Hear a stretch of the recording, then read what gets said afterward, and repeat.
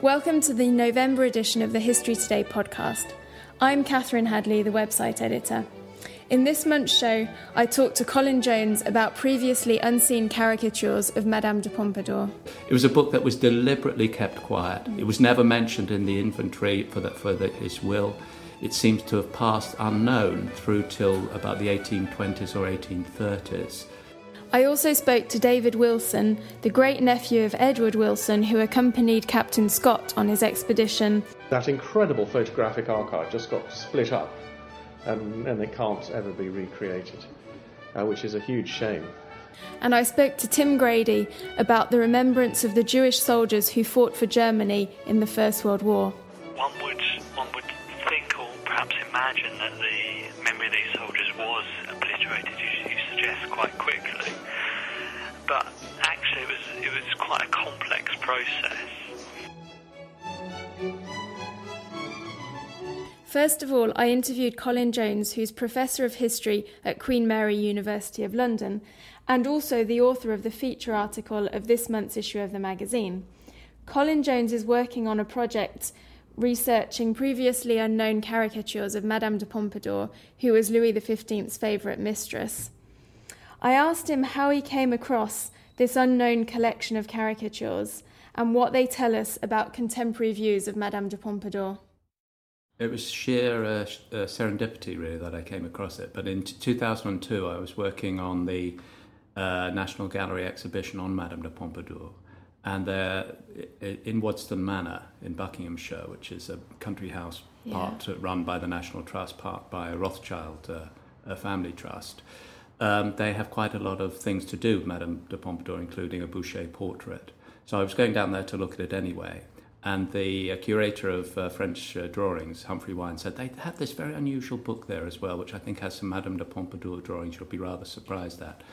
I didn't know anything about it, so I went down there and saw this little book, quite a small little book, a book of drawings, never been published. And I think I said, and just about everyone else who I know who has looked at it since has said, gosh, how incredibly surprising. It's quite unlike anything else that we've seen, really, from that period of 18th century France. In France in the 18th century, there's visual censorship as well as textual censorship. So whereas in England you've got the caricatures and comic drawings and scatological prints of Gillray and Rowlandson and all the rest of it, in France that just does not happen very much at all until 1789. There's a bit of clandestine pornography that goes on in the 18th century, but nothing quite like this, which is more actually scatological and humorous than pornographic and erotic. And another thing that seems really surprising about it is that, so they're all quite, some of them are quite harsh caricatures of Madame de Pompadour, and yet it seems that she was because she came from a different social class, she was very conscious of cultivating this image of herself. And so it seems quite incredible that this book even came to be published. And how did it? And the other thing that's surprising, also, is that Saint-Aubin, the author, sort of moved within the same circles that he was actually criticising. So why do you think he... This is a fascinating book, which it's full of questions and uncertainties that we can only guess at, really. He never actually owns up to doing it, but we know it's his handwriting. There's quizzes about him. There's a very good drawing of him in the last couple of pages. It clearly is by him, but what exactly he was up to with this book of drawings is very uncertain. He's from French luxury trades, essentially. He's an artisan, but a very successful one, an embroiderer, fancy embroiderer, who's picked up, when he's still quite a young man, by the royal court. He does a lot of the fancy drapery and clothing, embroidery for clothing for the royal family and for the aristocracy. So he moves in those circles. He is very much a Parisian, it must be said. There's a sort of whiff of the streets about him and the humour of the streets as well in the book, which is one of the things that's so fascinating. So I think he you can take Saint-Aubin off the streets of Paris, but you can't take the streets of Paris out of Saint-Aubin. And when he goes to Versailles, he's still retained. He might move and be very polite and deferential. He must be, actually, in those circles to keep those orders coming. But on the other hand, there's a sort of sense of the more down-to-earth, more earthy and gritty humour of the Parisian streets, who finds, especially probably someone like Pompadour, to be faintly ridiculous and stuck up. A parvenue. She is from, she's satirised at the time in the in sort of polemics and songs and ditties as being from very poor stock and very, very lowly stock. It's not that lowly, actually, but she has quite an unusual background. But she's certainly promoted by the big financial clans that dominate the court at that particular time. In fact, many people think that she's a front woman in some ways of these financial clans. So they put her in the way of Louis XV when they know he's his marriage has gone bad and he's looking for mistress, and she acts as, if you like, as a sort of representative of financial interests at court, which is one reason why he joins up with the sort of criticisms that are quite current in 18th century Paris, but gives them this very sort of unusual and sort of witty visual form. A lot of the drawings are captioned as well. There are a lot of it's quite a sort of quizzical book with deliberate sort of questions which are left unanswered. We think the way it was used actually is that Charles Germain did most of the drawings and most of the captions, and it was done over a period of about 30 years, from the 1740s through to probably 1775. And over that period, we think that this was like a family joke book that they took out from time to time, probably on like New Year's Day or times when there were family festivities.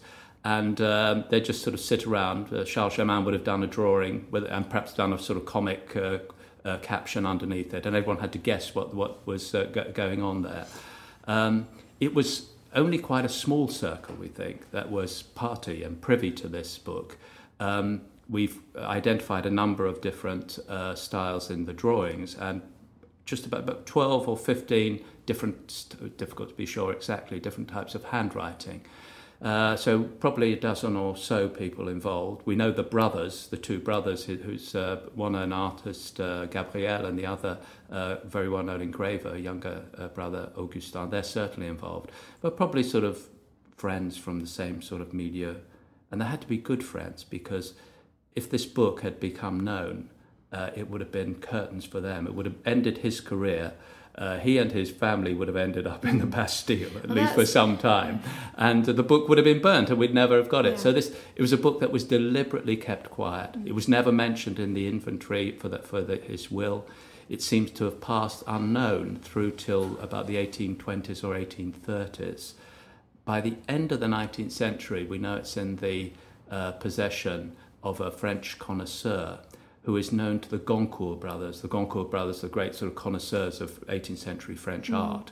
And they do actually a very interesting, some interesting writing on the Saint-Aubin brothers, and actually do write about this book. When the architect, the connoisseur dies, he's also, in fact, his name is Détailleur. He's also the architect of Waddesdon Manor and a close friend of Ferdinand de Rothschild, who built that manor. Rothschild buys the book, goes into their library, and it's effectively lost from sight. One or two people seem to know it's there, but it's very, very rarely consulted and not really used by scholars since we got hold of it. Sorry, so it was never published as such. I mean, no, and there's just one copy. It's absolutely no. It couldn't have been published. Yeah. I mean, it would have been a very dangerous book to have been published. Yeah, and obviously no one was. Yeah, she wasn't aware of it. The court wasn't aware of it. I think that's the fun of it. That's a lot of the fun, to make drawings of people who are high and mighty, to poke fun at them, and in the rudest way sometimes, and them not to know. And then, of course, the next after the weekend, probably he goes back and is very polite and deferential and all the rest of it. Yeah, and to what extent? And do you think it was really sort of a personal, really trying to criticise her, or was it more a general criticism of the age, and maybe there were things like the French public were generally perhaps quite critical of some of the failings of Louis XV's regime, like going to the 7 Years' War? I mean, was she maybe an unfortunate victim in that sphere of events? A lot of the drawings actually are focused in the 1750s, particularly the late 1750s and early 1760s, which is the period of the 7 Years' War from 1756 to 1763. So certainly people are talking about the war, they're talking about why it's going badly, and he is not the only individual to think that Madame de Pompadour has some sort of responsibility there. I mean, this is widespread gossip in Parisian and French national circles, really, through the 18th century. Well, really, she has played a big part before the war in setting up the alliance with France's long traditional enemy, Austria. And forming an alliance with them. And she played a big part in that, in fact, and was personally involved, was personally known to the Austrian envoy Starhemberg, and in fact some of the negotiations took place in her private residence as well. So she was known for that. Then, of course, the war starts after that. Many people in French public feel that France is drawn unwittingly and unwillingly into the war by the Austrian alliance, and then it goes very, very bad, and France starts loses its empire essentially outside Europe, but also loses terrible battles in the late 1750s. So everyone's looking around for scapegoats for this. Then Madame de Pompadour is quite a handy one, and one who, moreover, is often scapegoated in contemporary public opinion. So do you think you can say or that you can ascertain somehow what Saint-Aubin's views of Madame de Pompadour really were? I think that's the most difficult question of all, and I actually think he's one of these people who keeps two things going in their head quite easily. It's quite interesting. He and his brother Gabriel, who does it more than he, they used to go to auctions, artworks, and he used to jot down drawings and little writings in the margin of the catalogues. And in one of these, he imagines himself as being in the auction, as an actor in a play, and he says, we're all acting, and I'm an actor as well.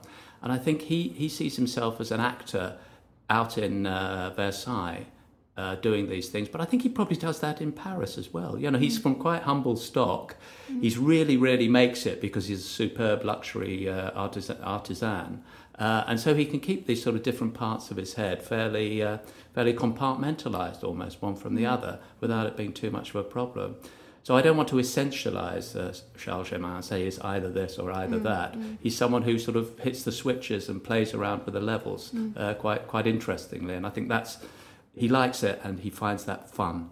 One of his family say after him that he was really nice person, very likeable, very good with the ladies. It was absolutely at home wherever he went, and was rather caustic and witty. And I think that's the sort of character that we get on looking at these drawings. Thank you very much. That was Colin Jones on caricatures of Madame de Pompadour. I then interviewed David Wilson, the great-nephew of Edward Wilson, who accompanied Scott on his Antarctic expedition 100 years ago. David Wilson has just published a book of previously unseen photographs which were taken on the Scott expedition. I asked him to explain the history of the photographs and why they were only published 100 years after the event. To really understand the context of the photographs, you need to go quite a long way back historically. People forget that Captain Scott was a Royal Naval officer, and he thought like a Royal Naval officer, and his decision-making processes, were based on the same form of training as is still used in the Royal Navy today. And in those days, Royal Naval officers were taught to sketch as they explored the world, and if the Royal Navy sort of conquered the world with cannons, it mastered it with pencil and paper. And from Captain Cook onwards, there was a tradition of exploration art. Very often the big expeditions of exploration would take artists with them to record what was seen so that everyone back home could have images of the newfound lands and what have you. And the Navy considered it so important that the officers were trained to sketch in those particular techniques, so the coastlines and so on, new coastlines could be sketched properly, and the next officer down there would know more or less where they were sailing and so on. So Scott was brought up and trained in that tradition. And his first Antarctic expedition, which was aboard Discovery, was right on the borderline between when that tradition of pencil and paper for recording was just starting to be replaced by photography. But the techniques of photography still weren't really up to operations in cold environments. So he was sent south on that first expedition. It wasn't officially a Royal Naval expedition, but it was a national Antarctic expedition, so it was a government expedition, and it was run on naval lines to see whether there was a southern continent there. They didn't actually know whether there was an Antarctic continent or a series of islands or what was actually in the blank hole on the map. And he took with him plenty of cameras, which were operated by under Lieutenant Skelton, and he also took with him an expedition artist who happened to be my great-uncle, who was perhaps the last of the great expedition artists, and he painted and drew yards and yards of topographical coastlines. I mean, some of the drawings are yards long, sort of 20, 30 feet long, detailed drawings of the coastline that they found down in the Antarctic and so on. And when that expedition came back, Scott was very determined that the photographs that had been taken should be published in a scientific volume. And he said, I want the biology photographs published on a page of biology, and I want the geology photos on pages to do with geology, and I want little maps to show where each of them was taken, and I want them produced in such and such a way, and so on. But it never happened, partly because of lack of money, but also partly because the photographs just weren't that good as photographs. They're very interesting to us now, but photographically they weren't that interesting. And the pencil and paper and the paintings were still better as scientific representations of geographical discovery. But that set Scott to thinking how he might do it in the future. So the roots of his photographs sort of come out of that tradition that sort of ends with the Discovery expedition, if you like. And when he decided to go back for his second expedition, the second expedition had two objectives. One was to conquer the South Pole for the British Empire, which is the one everybody remembers, but also an extensive scientific program and program of exploration. So he took with him the largest team of scientists that had been south up to that point. And he took with him, my great-uncle by that point was the chief of the scientific staff as well as an expedition artist. But critically, Scott invited a professional photographer to go with him on that second expedition. So Cook had invited Hodges as a professional artist to improve the imagery for his expedition a couple of hundred years before. Scott now invited a professional photographer to go down and take charge of the photography. And that was it. I mean, you'll very often see in the books people saying, oh, well, he took a professional photographer because he wanted to make lots of money out of the photographs. So at that time, nobody really had much of a concept of the commercial possibilities. And Scott, I think, probably didn't really realise what was happening until the first winter of the expedition, when he insisted that everybody in each department from the expedition, so each of the geologists and biologists and so on, each gave a talk. So they had regular lectures in the evenings to pass the winter hours away, so that each of the departments knew what each of the other departments were doing, if you like. And Ponting gave a series of talks illustrated with his photographs that simply blew everybody away. I don't think anyone had quite realised the quality of the images that were possible or could be achieved with a camera. And this is the point at which the camera replaces pencil and paper as the means of scientific record on an expedition. Right on that expedition, you've got the sort of first great pioneering polar photographer working alongside the last great pioneering polar artist, if you like. And my great-uncle and Ponting worked side by side. They were going to exhibit side by side when they got home, and so on. Anyway, as a result of Scott realising what was afoot, I don't think he wouldn't have realised the full historical implications, but I mean, he obviously realised it was exciting. He asked Ponting to train officers from each of the sledge parties to photograph. To make sure, because Ponting was only one man, there were lots of different exploring parties going out, some going off to the Western Mountains, others to different areas, one to the South Pole, of course. Everyone forgets that the South Pole was just one amongst several big exploring parties. and Ponting agreed to train officers from each of the parties. And the most enthusiastic of his pupils was Captain Scott. And Scott very rapidly developed an extraordinary talent for photography. It's funny, when you look at his diary, the actual diary is full of little sketches, and you don't get that in the published version, so you actually miss the fact that Scott had quite an artistic eye, and of course he married a sculptress. This artistic side of Scott really never gets brought out at all. It's been one of the more interesting aspects of working on this book, I think. But he moves from those sort of bumbling beginnings to being a photographer worthy of his teacher, if I could put it that way. There are several of his photographs which are as good as some of Ponting's photographs. So what happened to these pictures then that he took? Scott returned his camera to base at the top of the Beardmore Glacier. The plan was always only to take one camera onto the South Pole, and so the big sort of exploration, the scientific work was done on the Beardmore Glacier. And then the cameras all got returned to base except for one to go onto the pole. So Scott returned his camera, leaving Birdie Bowers as the only photographer. So all his film and everything else got returned back to Cape Evans at that point. And it was developed in the hut. The pictures were developed in the hut. And of course Scott never returned to see his pictures. The history of the photographs is a little bit murky because the archive isn't terribly complete on the question, I have to be honest. But as best as I can ascertain, once the expedition returned home, all the photographs were collected together by the committee that was in charge of the expedition, and a selection were chosen for publication. Most of those were Ponting's, but also some other people's photographs, and those included about 10 of Captain Scott's photographs. There are well over 100 in existence, so they just chose 10. They very quickly got very confused. So in Scott's last expedition, there are photographs taken by Captain Scott that are reproduced as having been taken by Frank Debenham, for example. So even the very earliest source material published material is incorrectly attributed for the photographer. And then all the pictures after 2 years, the agreements for the copyright usage for the expedition expired. And at that point, for the first expedition on Discovery, a copy of every photograph was kept, and then the negatives were given back to the relative owners. But for this expedition, that wasn't done. I think it was probably because it was got caught up with the First World War and all the rest of it, and nobody really thought to do it. So that incredible photographic archive just got split up, and it can't ever be recreated, which is a huge shame. But for some reason I don't understand, both the negatives of Bowers and the negatives of Captain Scott, instead of being returned to their families, were returned to Ponting. And he didn't do very much with them for the next 20 or 30 years that he was alive. He dedicated his life to telling the story of Scott, and he made several versions of his film as cinema developed. So there was a silent version eventually made out of the little bits, and then a talking version and so on.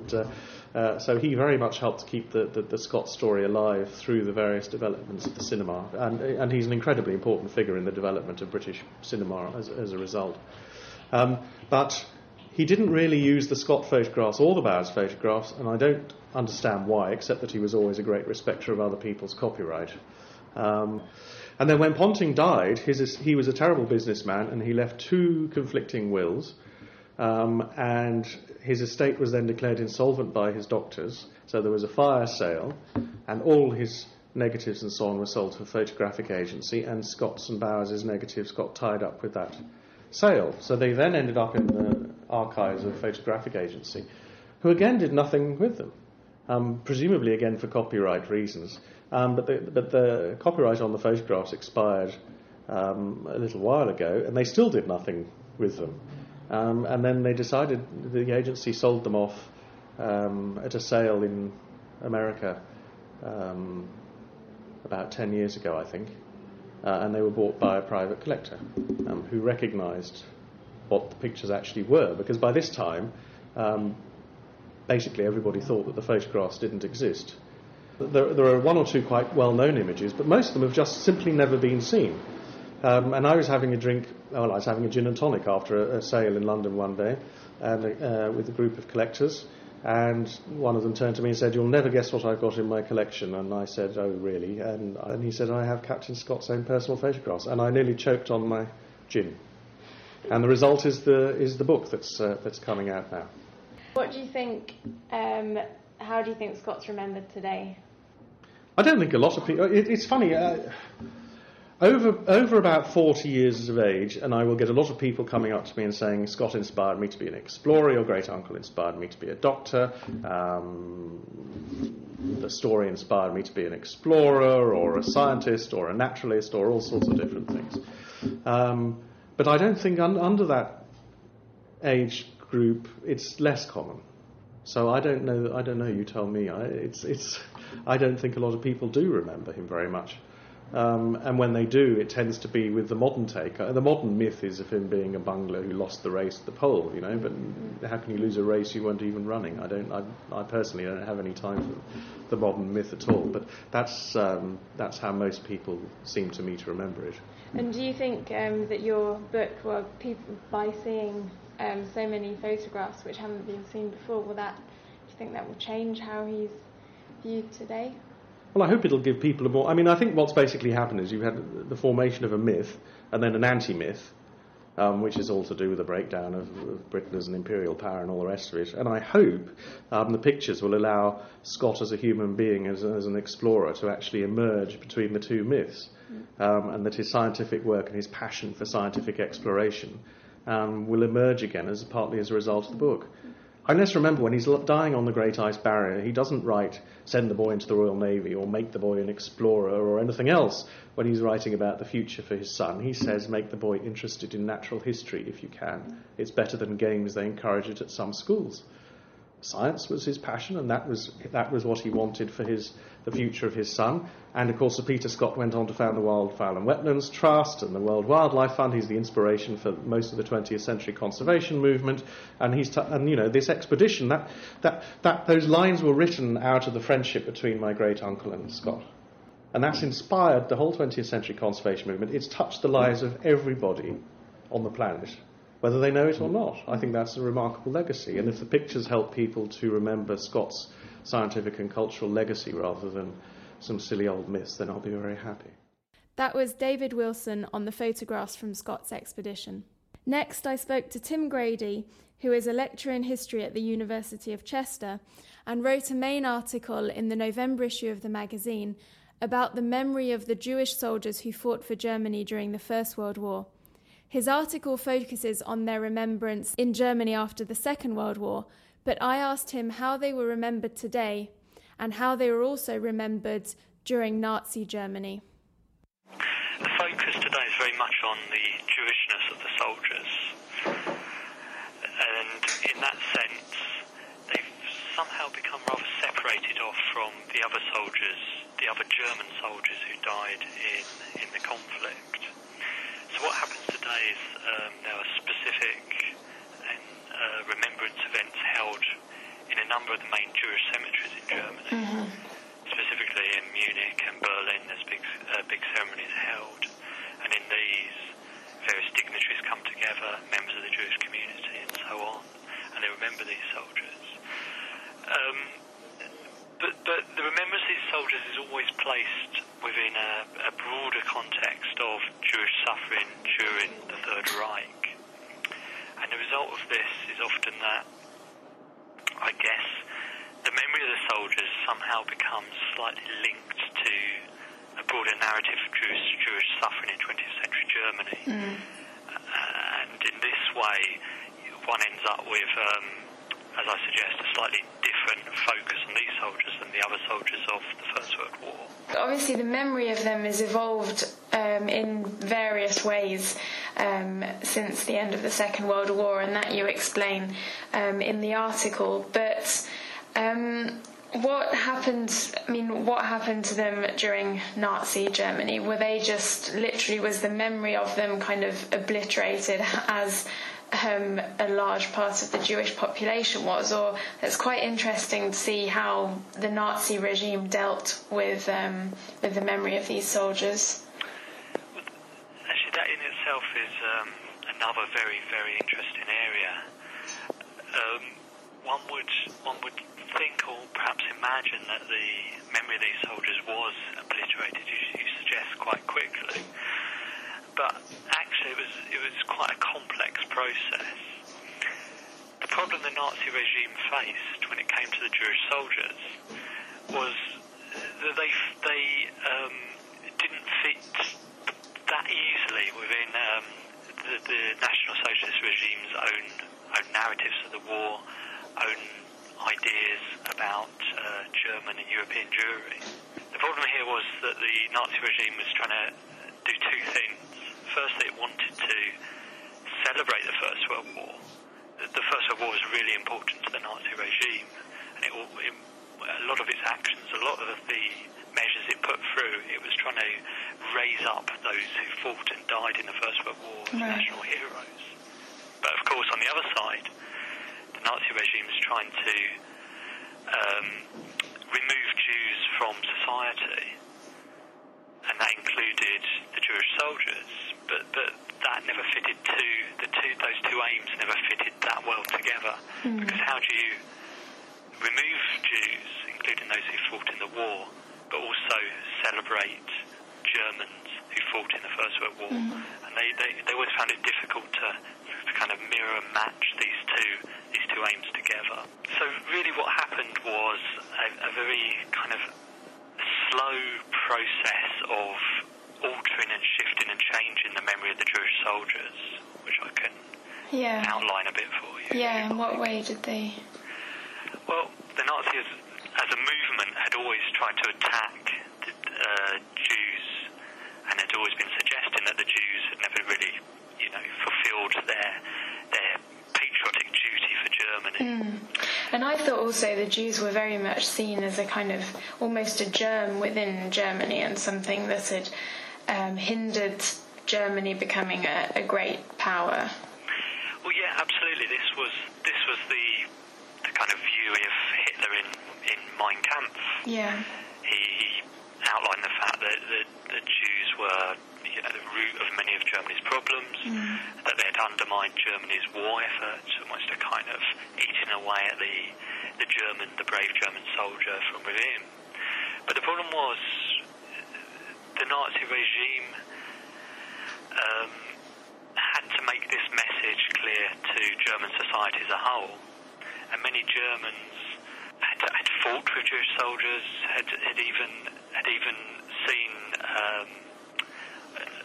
memorials, remembrance services that involved German Jews, and they could see that German Jews were a part of the war effort, had fought in the war, and so on and so forth. And for that reason, many Germans didn't want to see Jews immediately removed from the celebration of the First World War, the remembrance of the First World War. In the eyes of many Germans, all those who'd fought in the First World War deserved to some extent to be remembered, and that made it quite difficult for the regime to simply say, okay, the German Jews have no place now in our new memory culture. So it took a while for these changes to take effect. It wasn't an instantaneous change in 1933. Changes sort of trickled through during the 1930s as a whole. And how in practice did that happen, and sort of what evidence is there? I mean, because also it depends on the extent to which in previous kind of memorial services the Jews, there was a sort of a specific mention of the Jews. Absolutely. Again, I would argue that the German Jews were in many ways a part of the remembrance culture that developed during the 1920s. They had a role in this, and they had a role in various different ways. On one side, they participated in veterans associations.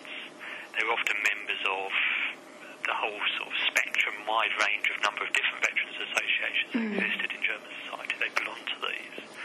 There was also a specifically Jewish veterans association, Right. the Reich Association of Jewish Soldiers. But this association also did a lot of work, and it met with the other veterans associations. So there was this kind of wider network of veterans that the Jews themselves were a part of. Okay. But added to this, on the other side, there were remembrance ceremonies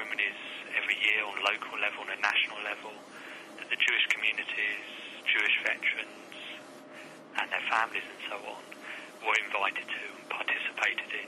Some of these within the Jewish communities, some of them outside of the Jewish communities. And again, in that sense, you ended up with a kind of rather entangled network of Jews and other Germans coming together in various spheres. So society as a whole could see that German Jews were a part of the wider remembrance of the war and had participated in it. So there was this awareness, certainly in the 1920s.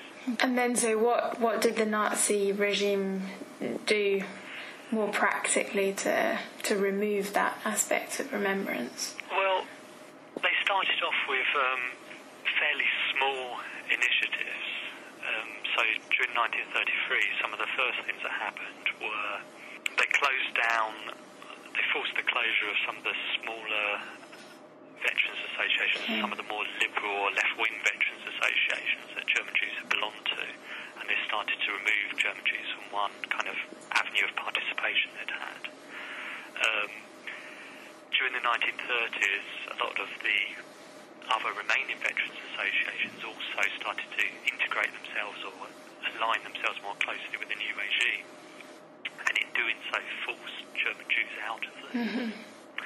So that started to isolate German Jews off from other veterans. But after that, it was a kind of smaller measures were then taken, which really took one to the Nuremberg laws of 1935, which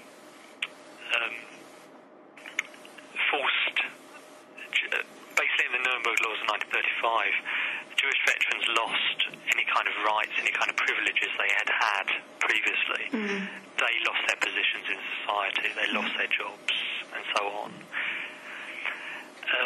And then in late 35, one of the biggest attempts the Nazis made to kind of change the remembrance of the war was Goebbels issued a decree that stated that the names of Jewish soldiers should no longer be placed on war memorials, public war memorials.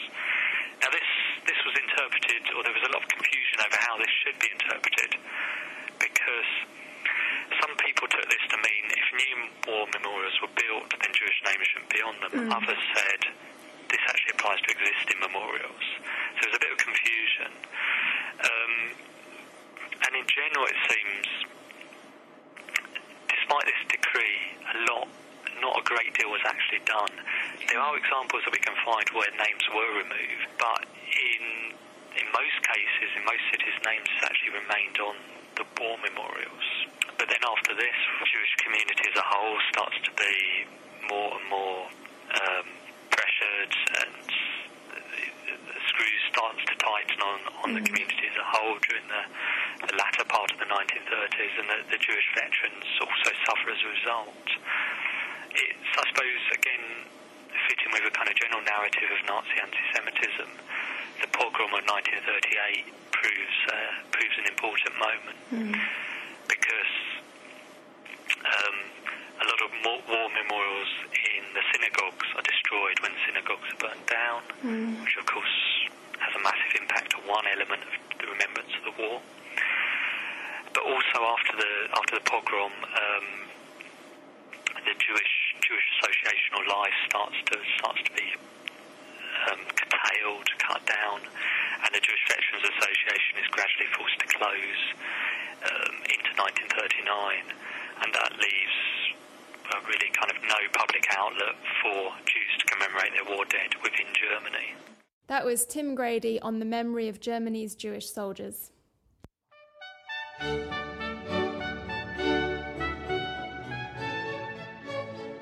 Thank you for listening to this month's podcast.